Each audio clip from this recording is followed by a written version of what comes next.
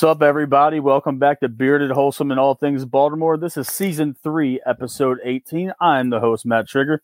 With me today is fellow Mount St. Joe alum, pro Brazilian Jiu-Jitsu artist, pro wrestler for Maryland Championship Wrestling, Tim Mushmaster Spriggs. How you doing, man?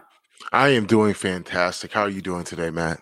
I'm doing good, man. It's good to get you on the show. A fellow Mount St. Joe alum. Shout out to Mount St. Joe High School over in West Baltimore.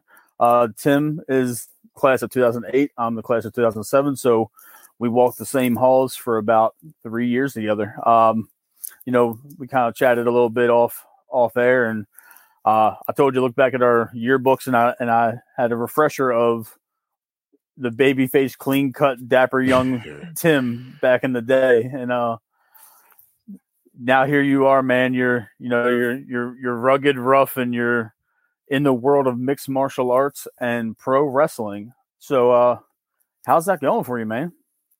It's going fantastic. Both my career paths have gone better than I could have ever imagined.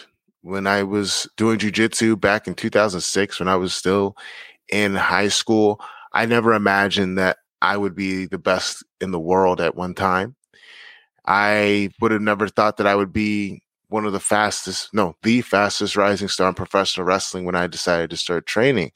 So all in all my dreams are coming true, and I'm making big waves, and the waves are only going to keep getting bigger, and so are the checks and the belts. Yeah, man, you're starting to collect the belts, man. On social media, it seems like you got a different one every few months. Kind of take it back to high school a little bit, man.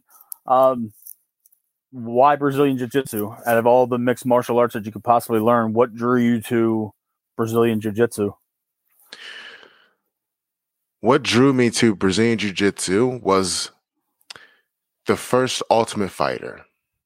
Around that time, I was watching the Ultimate Fighter, or I was watching the UFC, and the Ultimate Fighter reality show just so happened to come out around that time, and everyone was aware of and had to defend against and was afraid of Brazilian Jiu-Jitsu.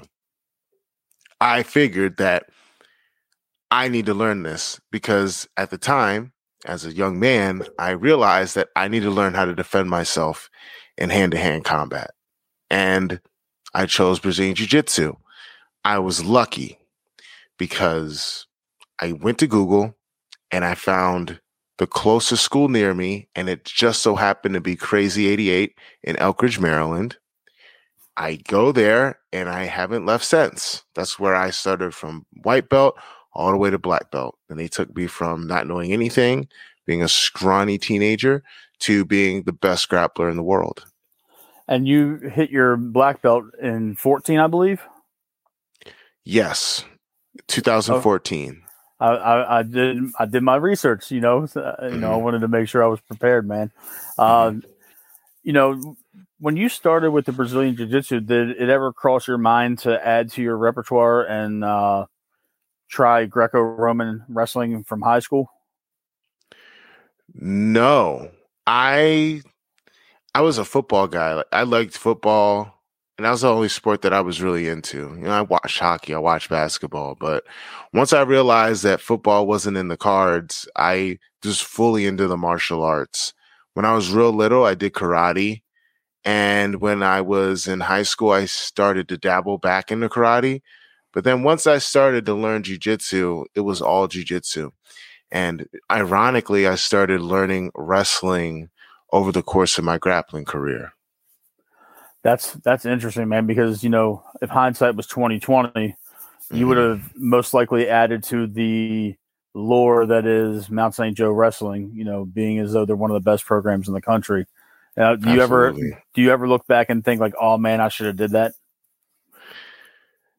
I sometimes wonder what it would be like, but I'm not exactly sure that my life would have taken the path that it did. If I had been fully into wrestling, I don't think I was mature enough to make the sacrifices at the time to be a star in wrestling. And I don't think I was really into it like I was in jiu-jitsu. When I started doing jiu-jitsu, that's when I started maturing as a man. You first go in there, you're not in there with children, which, high schoolers are in hindsight. You're with grown men every day in a jiu-jitsu gym. And I was the only teenager, and I was fighting for my life every day.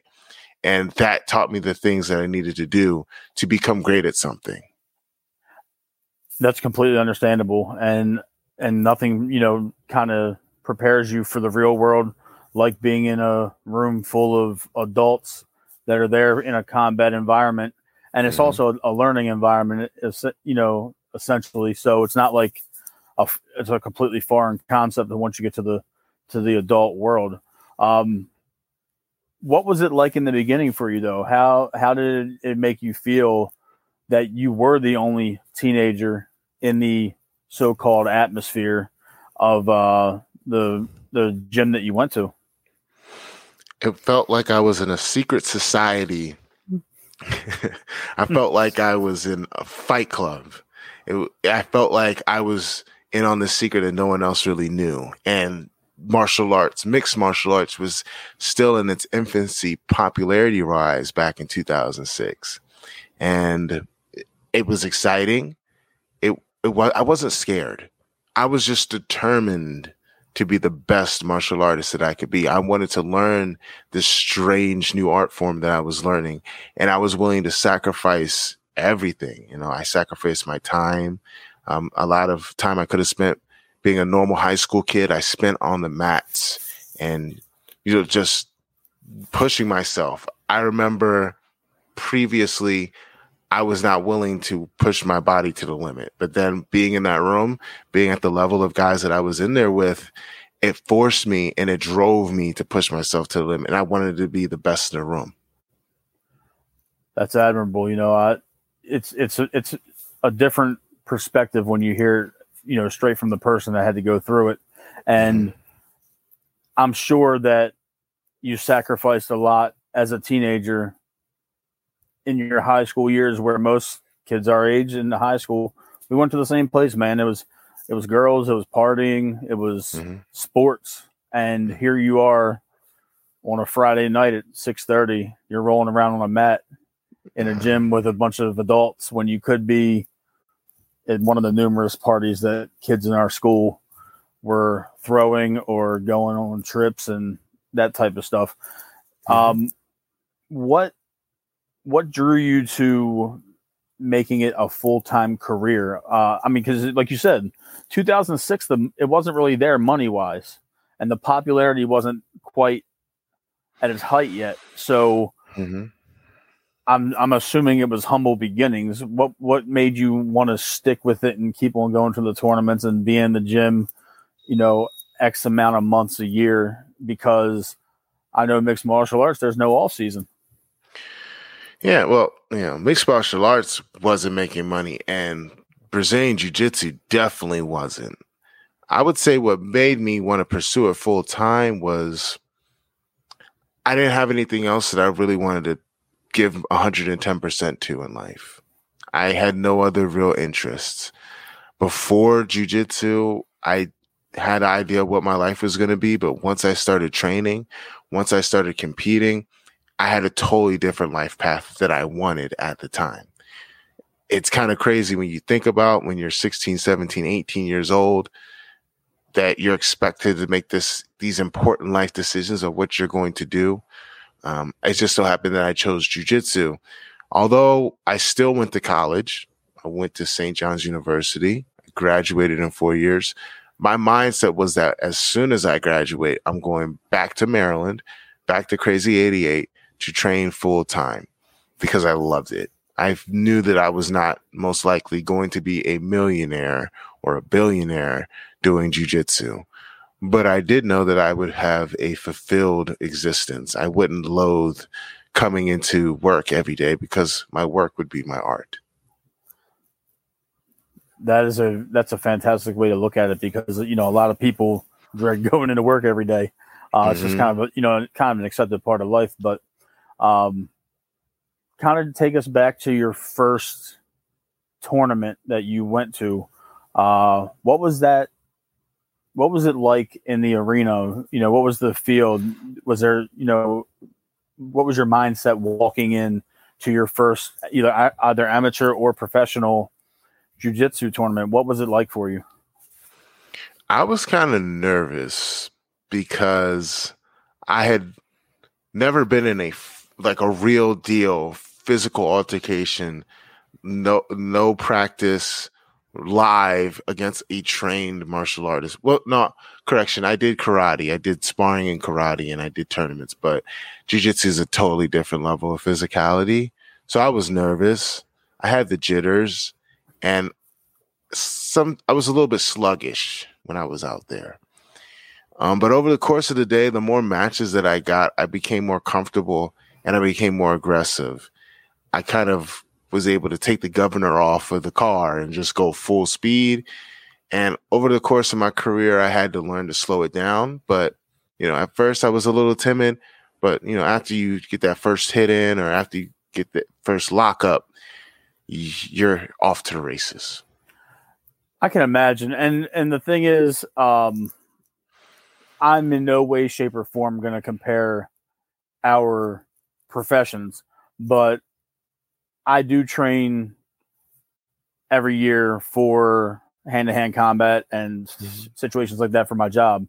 And it's really hard to kind of go full speed and put them in the holds and the go hand-to-hand and full body attack when it's somebody you work with. Now, to kind of correlate that to you, it's got to be a little bit of a difficult situation going into your first tournament where you're not going against guys in your gym, even though you're in there fighting for your life, like you said earlier. Mm-hmm. That you still are training with these people. That's your family. That's people that you've been growing up with day after day, week after week, year after year, and then you're in a full blown competition. So I'm sure that it was a little bit of an adjustment period. Like, these guys don't give a shit about you. They're just trying to win. No. Yeah, they're trying to take you out. They want the gold medal, yes. So did you have to do a lot of traveling to go to these tournaments? Was this did you have to travel out of the country, or was this more of a continental United States kind of deal for you at the beginning? When I first started, it was very regional. My first tournament was in Wildwood, New Jersey, the Wildwood Convention Center, Naga Battle of the Beach. And I would go New York, New Jersey, Virginia, the Mid-Atlantic area, sometimes Florida. Once I got to the blue belt, that's when I started competing internationally and very seriously internationally. While I was in college, as a full-time college student, I was competing in jiu-jitsu and I was traveling all throughout the continental United States, a bunch of times in California, Florida, Texas, up down the East Coast. And we'd go to Canada. I've been to Finland, the United Arab Emirates, Costa Rica to teach, Brazil, a bunch of times in Brazil, Europe, all through Europe, Korea. Trying to go to Japan, maybe not for jiu-jitsu, but as far as jiu-jitsu, it's taken me a lot of places. So at all the places that you named, I'm not going to ask you to recollect the exact match. I mean, you can if you want. Mm-hmm. What was your toughest international tournament that you participated in over the years of your pro Brazilian jiu-jitsu career? What country kind of gave you the most problems? The weird part about jiu-jitsu is that you go to different countries and still compete against the same people. I liken it to tennis.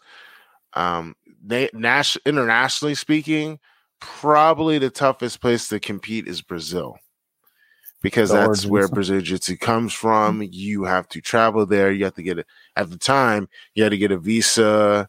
You go into a country that has a different language, different customs, amenities aren't going to be the same. You're spending a lot of money, and they do not like Americans coming in there and beating them at their sport. They hate gringos. They say they do. I'm kind of not sure if they do. They liked us because we fought. Our style that we fought was they liked. But I'd say Brazil. This is the level of competition. And then when you go there, you have to be ready. There's no gimmies. You got a bunch of kids that are from the hood there that all they do is train jiu-jitsu. It's like their basketball. Okay, so kind of elaborate on why, like, what was some of the stigmas and some of the stereotypes that you faced as an American over in Brazil? When you say that they didn't like you guys, what was some of the things that they complained about that would give us that type of situational stereotype? I don't really think they stereotyped this as much as they just didn't like foreigners coming in there and beating them at jiu-jitsu. Okay. It's patriotic to them. It's just like if what sport could we say? Like basketball. If for some reason there was some country that could beat us, like if China all of a sudden had a super team and we're in the Olympic finals, like they're going to boo you, but they take it to a whole nother level where they're just hard on you.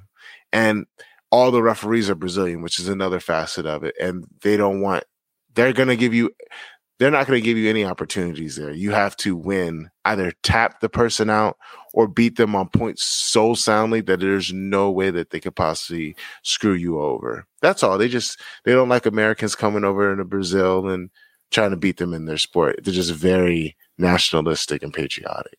That's all. That's understandable. I mean, that's a good explanation to it. When you started traveling internationally and facing the competition, did it kind of give you like a steep learning curve coming back stateside and competing in the regional areas again? Was it after you went international and you came back home, was it like, oh wow, this is nowhere near as difficult as I went through? I mean, I know you said that they're competing against the same guys a lot of places, but obviously everybody's not going to travel internationally to every single tournament. Yeah. The training that we put in at Crazy 88 and Team Lloyd Irvin prepared me for all the events, but the experience of traveling internationally, like already traveling internationally is stressful. Now imagine if you're cutting weight or trying to keep your weight down and you know that a competition that you're training very hard for, that you put your heart and soul into, that you invested a lot of money into, is right around the corner. And oftentimes you're not going to have the best amenities. You're not going to be able to warm up as best as you can because sometimes the schedule is off and it's disorganized at these events. That experience, having to deal with all these extenuating circumstances that are working against you and still finding a way to win over and over again, is going to prepare you for almost anything. And to be world class, that's what you have to go through. So after traveling internationally and competing against top guys in tough conditions, when I came back and fought at regionals, it just wasn't even fair. They weren't even ready for it. Like, I had been to the mountaintop. I've seen it all. It's like I am accelerated. Like, you watch Dragon Ball Z? I am not going to sit there. No. Okay. So there's this thing where I'm they not going to train. front for the interview. Absolutely not. So these guys, they train in a hyperbaric time chamber, and a day for them is like 3 days for them is like a day for us. So basically, we got 1%. We accelerated our learning curve, and it just was an unfair advantage. Wow, I mean, when you put it like that, that's crazy. You know, to where you pretty much went to go to these tournaments. Iron sharpens iron, and then you're coming back, and it's like, okay, did it ever discourage you in your climb to the top after going international and then coming back? Did it ever discourage you when you felt like it was almost a cakewalk? No, it didn't. That just became the new standard. It just became the new standard, and it showed me where I was at, what the hard work can be, and I wanted to see how far I could take it. In a way, it motivated me to go harder. That's understandable. That's completely understandable, because at the end of the day, you want to be the best at what you're doing, and you've been honing your craft for years at that point. Okay, so 2014, you did get your black belt. What was that like for you to finally earn your black belt after 8 years in the game? I felt relieved that I finally got it. That was a big goal of mine, to get my black belt, because a lot of martial arts, black belts are given away willy-nilly. In jiu-jitsu, and at my jiu-jitsu gym, it means something to get your black belt from Team Lloyd Irvin. The lineage that I have goes back to the Gracie family, and it goes further than that. It goes to, the founder of jiu-jitsu, and it goes back even further to those judokas back in Japan. So with me doing that, it certified that I was a martial artist at the highest regard. And it gave me an opportunity to fight at the highest ranks of a sport that I had dedicated the last 8 years of my life to at the time. Wow. So do you put earning your black belt up there with your accomplishment of being one of the top grappler in the world? Do you equate those two? Because they go hand in hand. I think getting the black belt was more important as far as my life. Yeah, because I won the competition, yes. I got paid very well, yes. But being a black belt is more than just being able to beat people up. It means that you're consistent. It means that you're reliable. You go to a certain gym, it means that you're a good person, not just a good martial artist. It represents a lot of dedication, and the fact that I got my black belt from the people that gave me my blue, purple, and brown belt means that I have a family, as much as you can be with people that you're not blood related to. But it meant the world to me because I remember what it was like when I first started. And no matter what happens, this is the one thing that I earned and no one can take away from me. That makes sense, because at the end of the day, nobody saw the work you put in to get to the black belt, as opposed to going to these competitions and going to the ranks, the ranked competitions where you were crowned the number one grappler in the world. Yes. Okay. I know you mentioned the money and the respect and all that, but did you have to face any grapplers that went on to be mixed martial arts fighters in any of the popular promotions during that stretch? Yeah, but I kind of forgot their names. No, there's this guy, Gilbert Burns, Dorino. He's fought for the UFC title. He got his black belt way before me. I had a match with him when I was a blue belt, fresh out of high school. It's about 18, 19 years old. No, I was 18. And he had just won the worlds at black belt. And I had a match with him. And he ended up beating me. And to this day, he's probably top 3 strongest person that I've ever had a match with. Wow. Top 3. I was still a young man. I was still a boy. But he's still one of the strongest people. And the fact that he's still competing in the UFC and he's still knocking people out is testament to just how strong he is. Pound for pound. I've faced guys that were way heavier than him that weren't as strong as him. So, Gilbert Burns. That is a testament to the man's overall strength and competitive nature. Yes. While we're on the topic of mixed martial arts cage fighting, I know that we talked a little bit off camera about it. When a lot of guys and girls, when they have their black belt in a certain mixed martial art, whether it's judo or Muay Thai or Brazilian Jiu-Jitsu, it's like, in order for them to make money, and the next logical step is to step into the octagon. Why did you never take that route? If you don't mind me asking. I never did MMA because while I was going up the ranks in jiu-jitsu, when I was training full-time and working at the gym,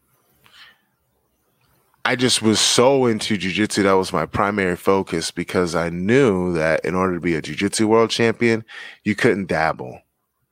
You couldn't split the time trying to be a pro MMA fighter and being a pro jiu-jitsu fighter.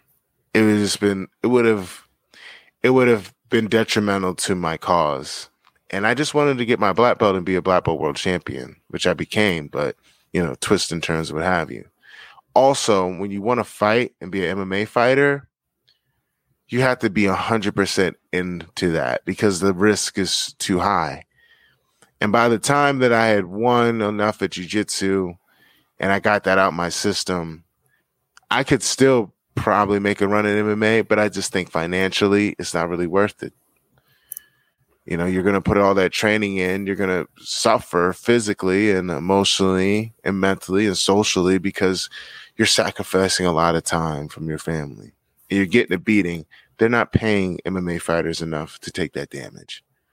I put my body through hell in jiu-jitsu, almost dying before from training incidents, being laid up, not being able to walk at times, being in pain. And I was not trying to do that again by going through the ranks of mixed martial arts, no matter how much of a fast track I'd get from my my jiu-jitsu pedigree. That's understandable, because like you said, it's a lot of money, it's a lot of sacrifice. And yes, I've had the fortunate pleasure of interviewing a couple of mixed martial artists and just them describing their travel schedule, their training schedule. It's not like they get holidays and weekends off. Weekends are when they fight and holidays are when they get their money for fighting on a Thanksgiving weekend or a New Year's Eve weekend, and that's just a lot to sacrifice. And I can understand your sacrifice, but now you are with Maryland Championship Wrestling. Absolutely. Yes. And I am a huge wrestling fan. And so is my brother and my best friend, Josh. We are diehard wrestling fans. And that is, everybody gives it everybody, knocks wrestling for being fake. And the thing is, it's not fake. It's just predetermined. And for people that are smart to it. What was it like for you to go from training Brazilian Jiu-Jitsu for all those years, and wrestling training is a completely different thing because there's an added charisma, mic work. You have to, take acting classes if you want to have a gimmick. And then there's the ropes. Everybody thinks those ropes and that mat is soft. That's literally canvas with plywood underneath of it. And there's nothing soft about it. The ropes are similar to electric cables, so what's that training like for you now? Putting yourself through hell for the Brazilian Jiu-Jitsu, wrestling can't be, a walk in the park for you at this point. I'm going to be honest. It's been a cakewalk. Really? Yes. Wow. Okay. Yes. I took to it like a fish to water. I went to MCW Training Center. I went through the whole training center in less than a year. I made my debut in March. I'm already the rookie of the year in professional wrestling. I've watched wrestling when I was a child. When I was older, I stopped because I was all in on jiu-jitsu. A few years ago, I started watching again, and I made a promise to myself when it's my time to shine, I'm just going to make that transition over to wrestling. And then I started training of April of last year, and I was training wrestling a lot. And I just have a knack for it. It's pretty easy to me. I work hard, but it's pretty easy to me. These guys don't really stand a chance because when I go to these wrestling shows and when I go through the ranks, I just see that, man, I'm only March, April, May, June, July, 5 months in the business, and I already know that I'm going to be at the top. Just need to get more and more opportunities. It's no different than anything I did jiu-jitsu. If anything, jiu-jitsu prepared me for it. This has been a nice transition for me. The financial windfall is the biggest in all the combat sports because there's a reason why Ronda Rousey, all these guys from American Top Team want to be on these shows because the bag is bigger and it is a proven pipeline to Hollywood, which I have goals in that too. I've already been in a movie and a TV show within the last 3 months. 4 months. Are you allowed to do wrestling? Are you allowed to divulge anything yet?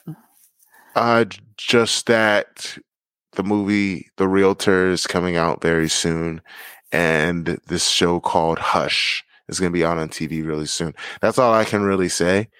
But no problem. I ain't gonna press you. Yeah. But as far as wrestling is concerned, in 3 years, I'm going to be the top guy. World renowned recognizes the top guy. 3 years for sure. Hey, already Rookie of the Year. Hey, I mean, you're following some great MCW footsteps. Just off the top, Leo Rush, Patrick Clark, who went on to be Velveteen Dream in the WWE for a while. Mickey James. Mickey James is there. Lita, yeah. I just interviewed a couple months ago King McBride. He's a local legend in MCW. Have you had a chance to work with him yet? I have not wrestled him yet, no, but I would love to. I want to take on all the guys that are considered legends at MCW, just because I feel as though I know that I'm taking over the company. I'm the future, and some would argue the present, and the ability to interlock with these guys, wrestle them. I'm all for it. So he's very well respected. He definitely is. You got your eyes on the Shamrock Cup this year? Absolutely. I have my eyes on the Shamrock Cup. I'm kind of disappointed that I have not gotten my invite yet, but I will be in attendance, and I plan on making it my voice heard at the Shamrock Cup one way or another. So you mentioned that a couple years ago you fell back into it. What was the show that caught your attention and really kind of made you immerse yourself back into the world of pro wrestling? I wouldn't say it was a show that brought me back in. It was a random article on Vice.com. Vice magazine used to be a lot more big now than it is now. And I was randomly scrolling through the site. I used to read that site all the time. I saw this article about New Japan Pro Wrestling, and I just clicked on it because it looked interesting.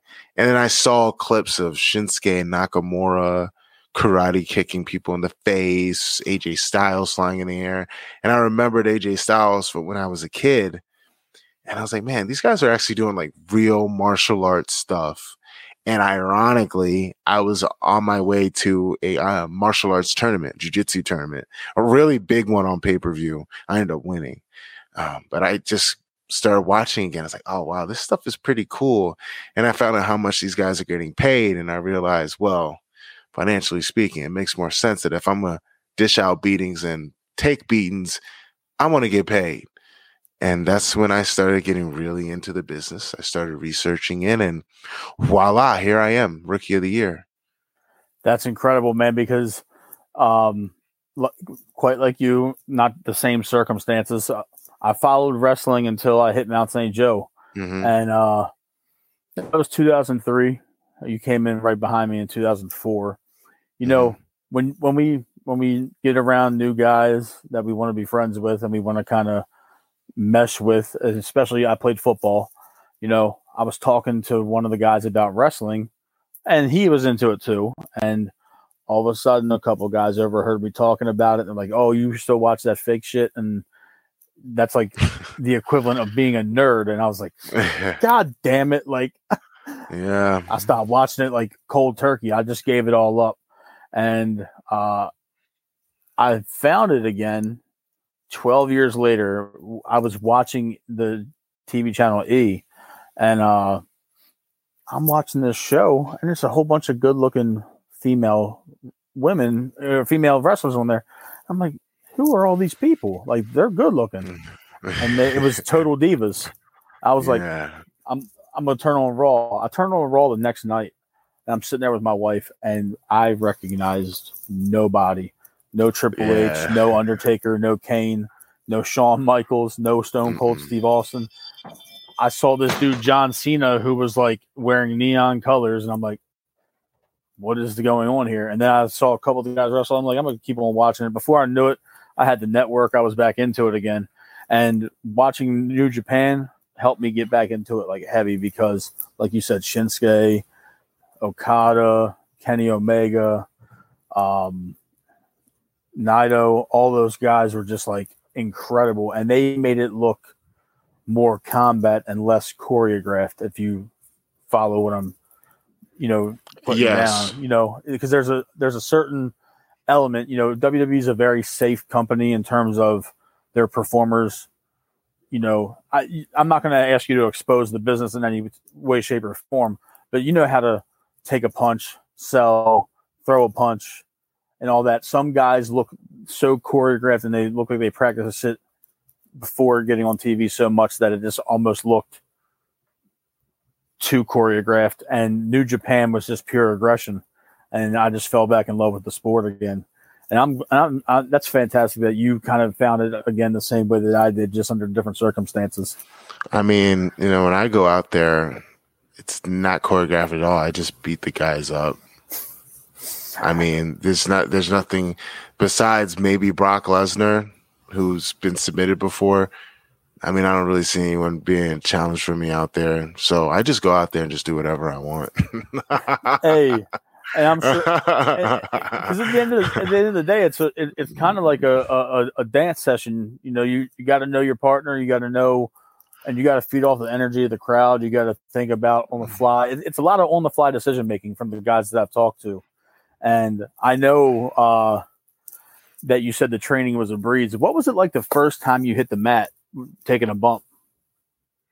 It was no different than when I was training with judo Olympians like Nyamkar from Mongolia or Nick Del Popolo. I'm used to falling down. So whenever I fall on the wrestling mat, when I tell you it's like a fish to water, it was really a fish to water.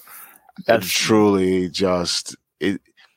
No, it's just boop, boop, hit the mats, nothing.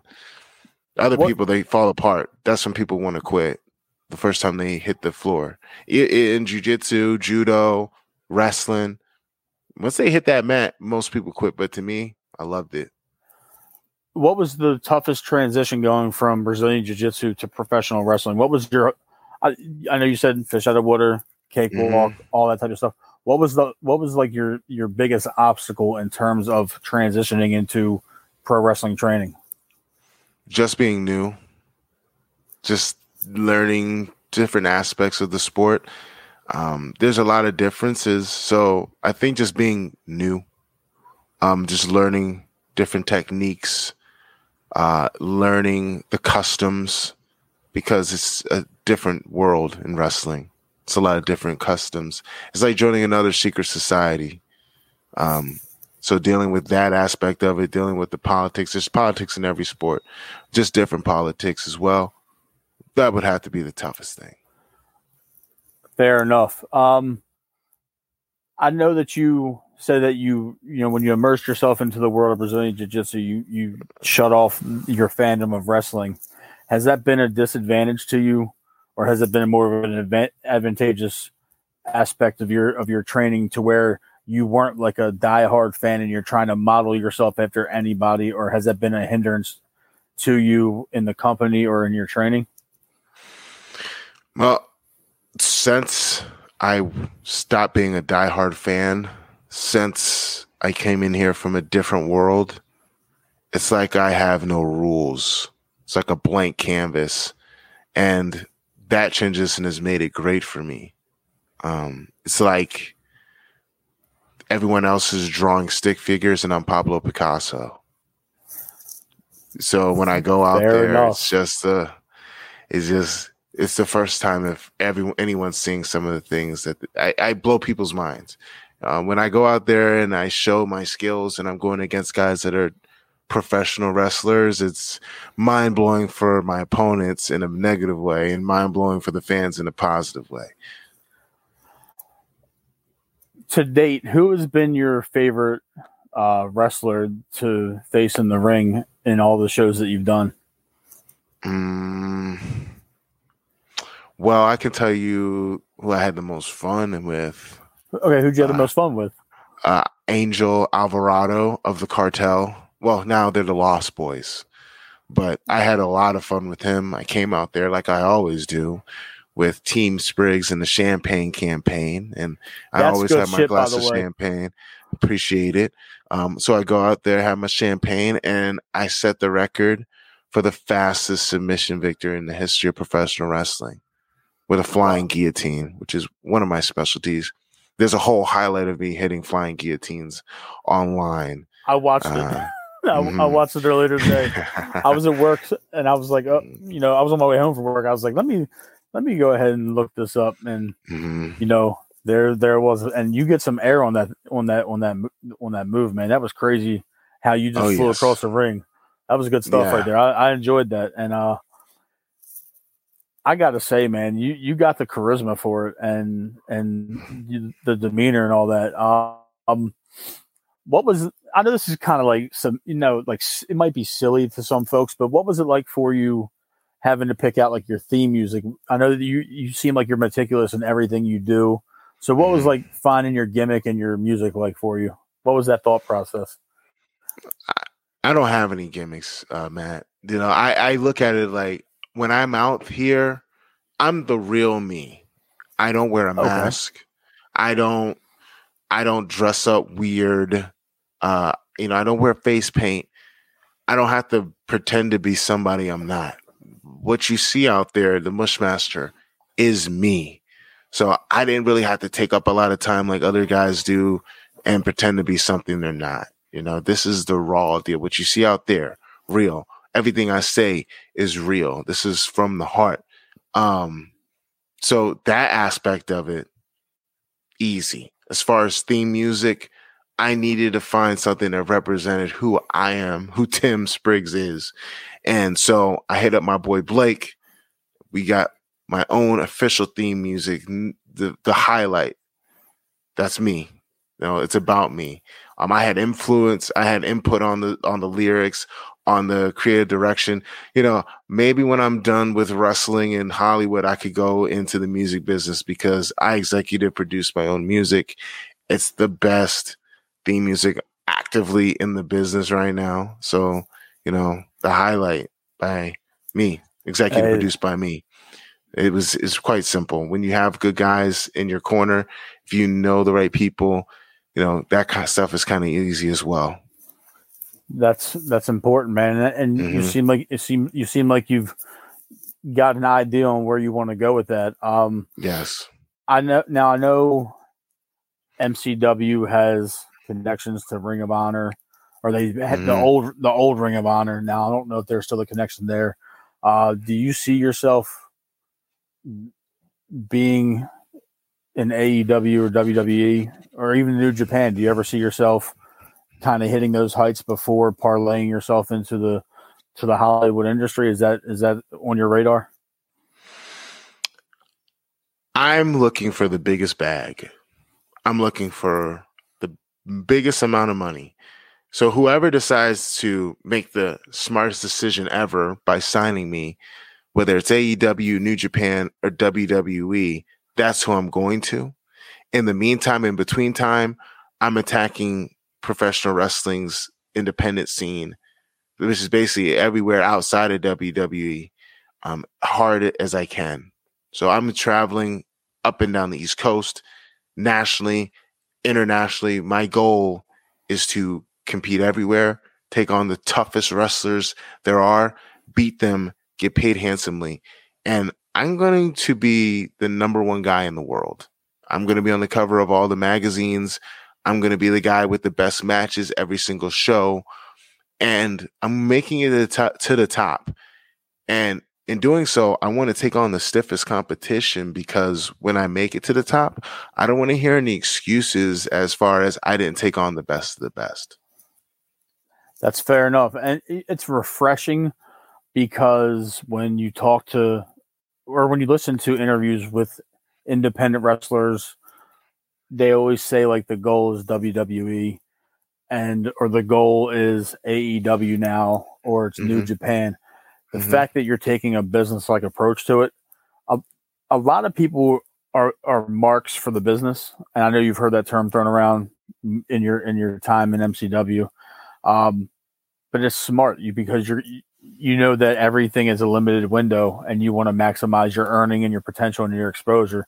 So it's a refreshingly honest approach to the business, and it might not be met with, company-wide acceptance wherever you go, but I can tell that's not really your deal anyway. You're looking to secure your future in every step of the way. So that's a incredibly refreshing answer to that question, and I honestly appreciate the honesty. Absolutely, man. Like, we all sacrifice time and energy in our careers. Everyone has different sacrifices they have to make, but in wrestling, it's extremely dangerous. So if I'm going to sacrifice my body, my time away from my family, my youth, I can't just have fun every single weekend. I'm wrestling or I'm training to wrestle. If I'm going to do that, I'm going to get paid handsomely because I have goals, just like you have goals. So I want the nicer things for myself and my family. So I'm going to grind and I'm going to get paid. I don't care who signs the checks. I just want the checks. That is admirable.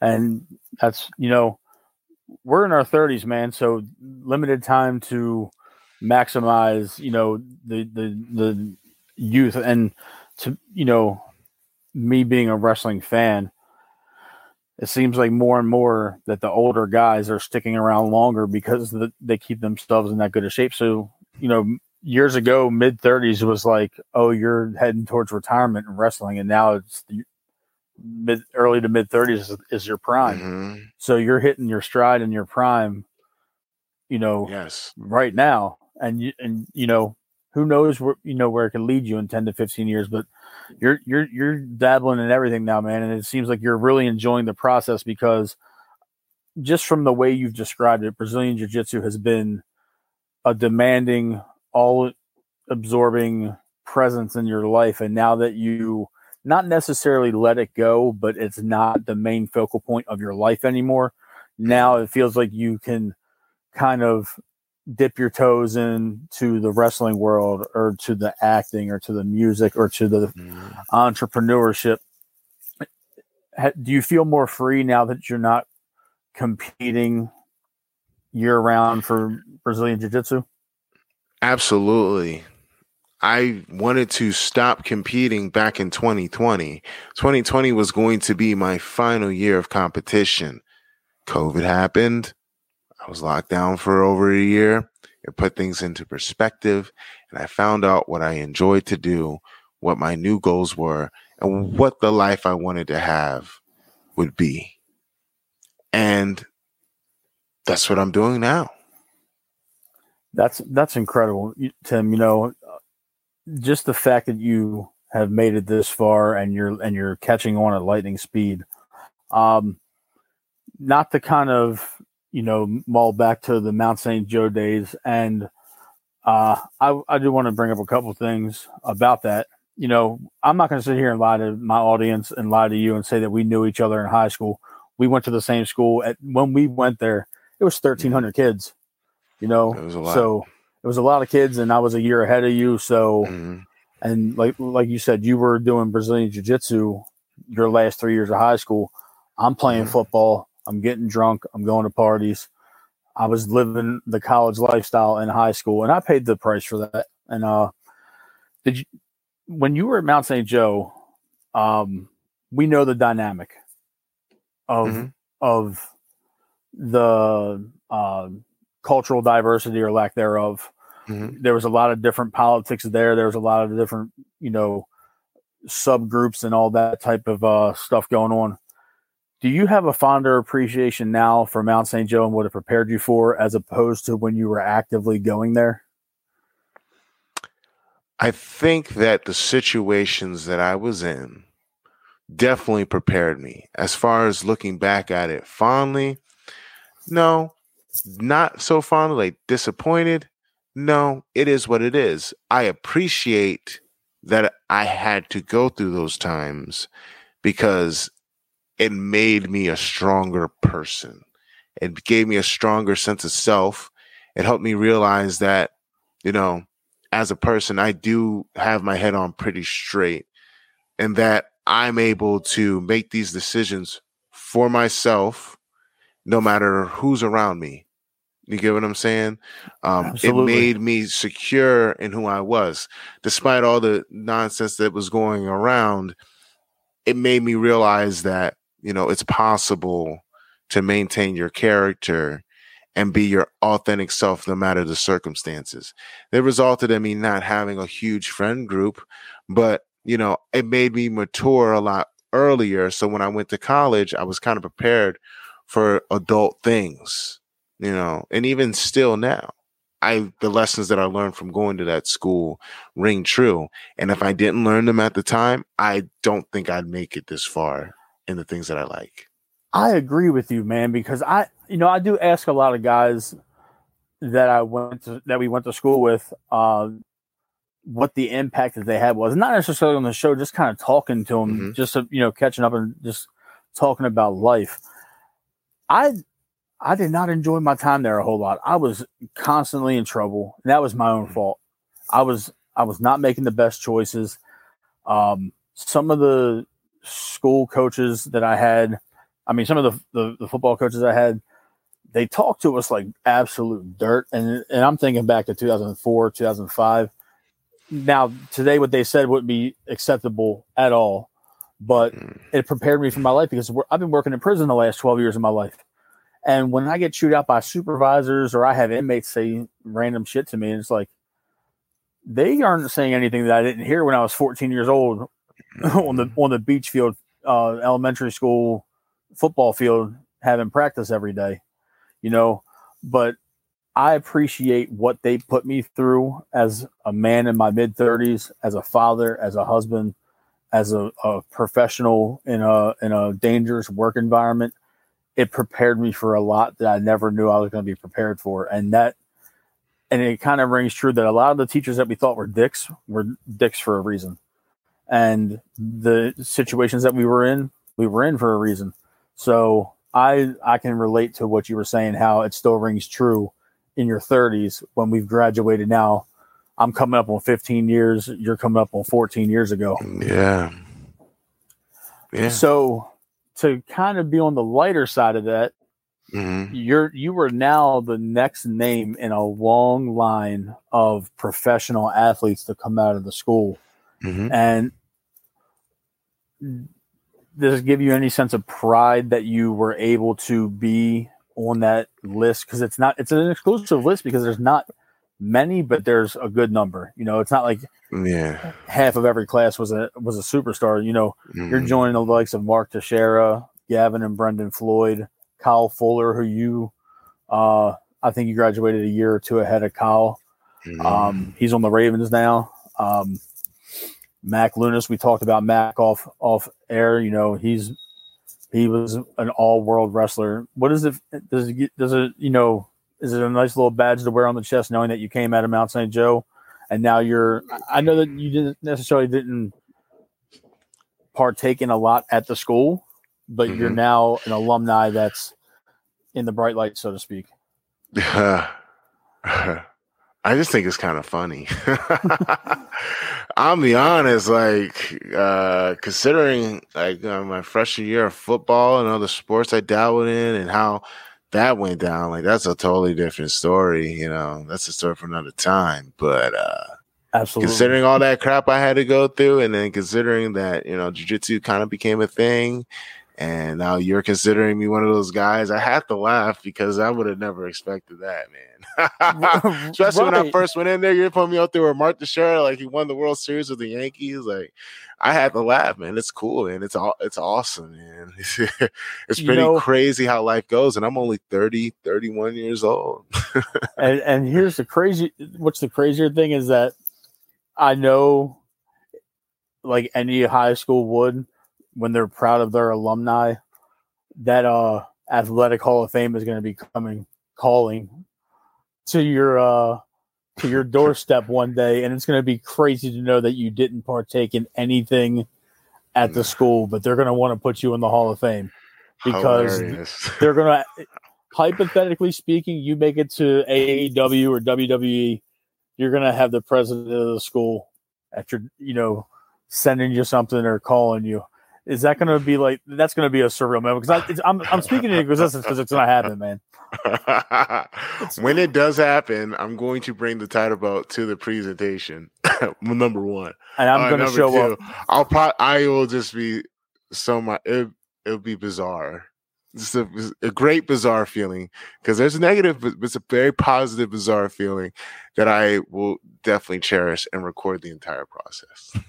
Oh, that's going to be wild, man. I know. I'm just, with a little bit of facetiousness, there's truth to it because we both know the angle of the school. Good publicity, pride in alumni. So before I let you go, man, one last question about St. Joe, and then I'm going to let you hype up all your socials. Okay. Who was your favorite teacher? I liked Miss Esserwine. Really? The music teacher. Yes. She was in charge of the choir. She was awesome. I was in choir. That was one of my extracurriculars, I was doing plays too. So that was my other thing too. I was in the theater. So it's crazy how, you mix up how wrestling is. But she was my favorite. She was really cool. She was awesome, man. Like, they talk about the teachers that make it kind of like a home at Mount St. Joe's. She was one of those people. And she was very welcoming, and it was a nice environment to foster young people to feel comfortable.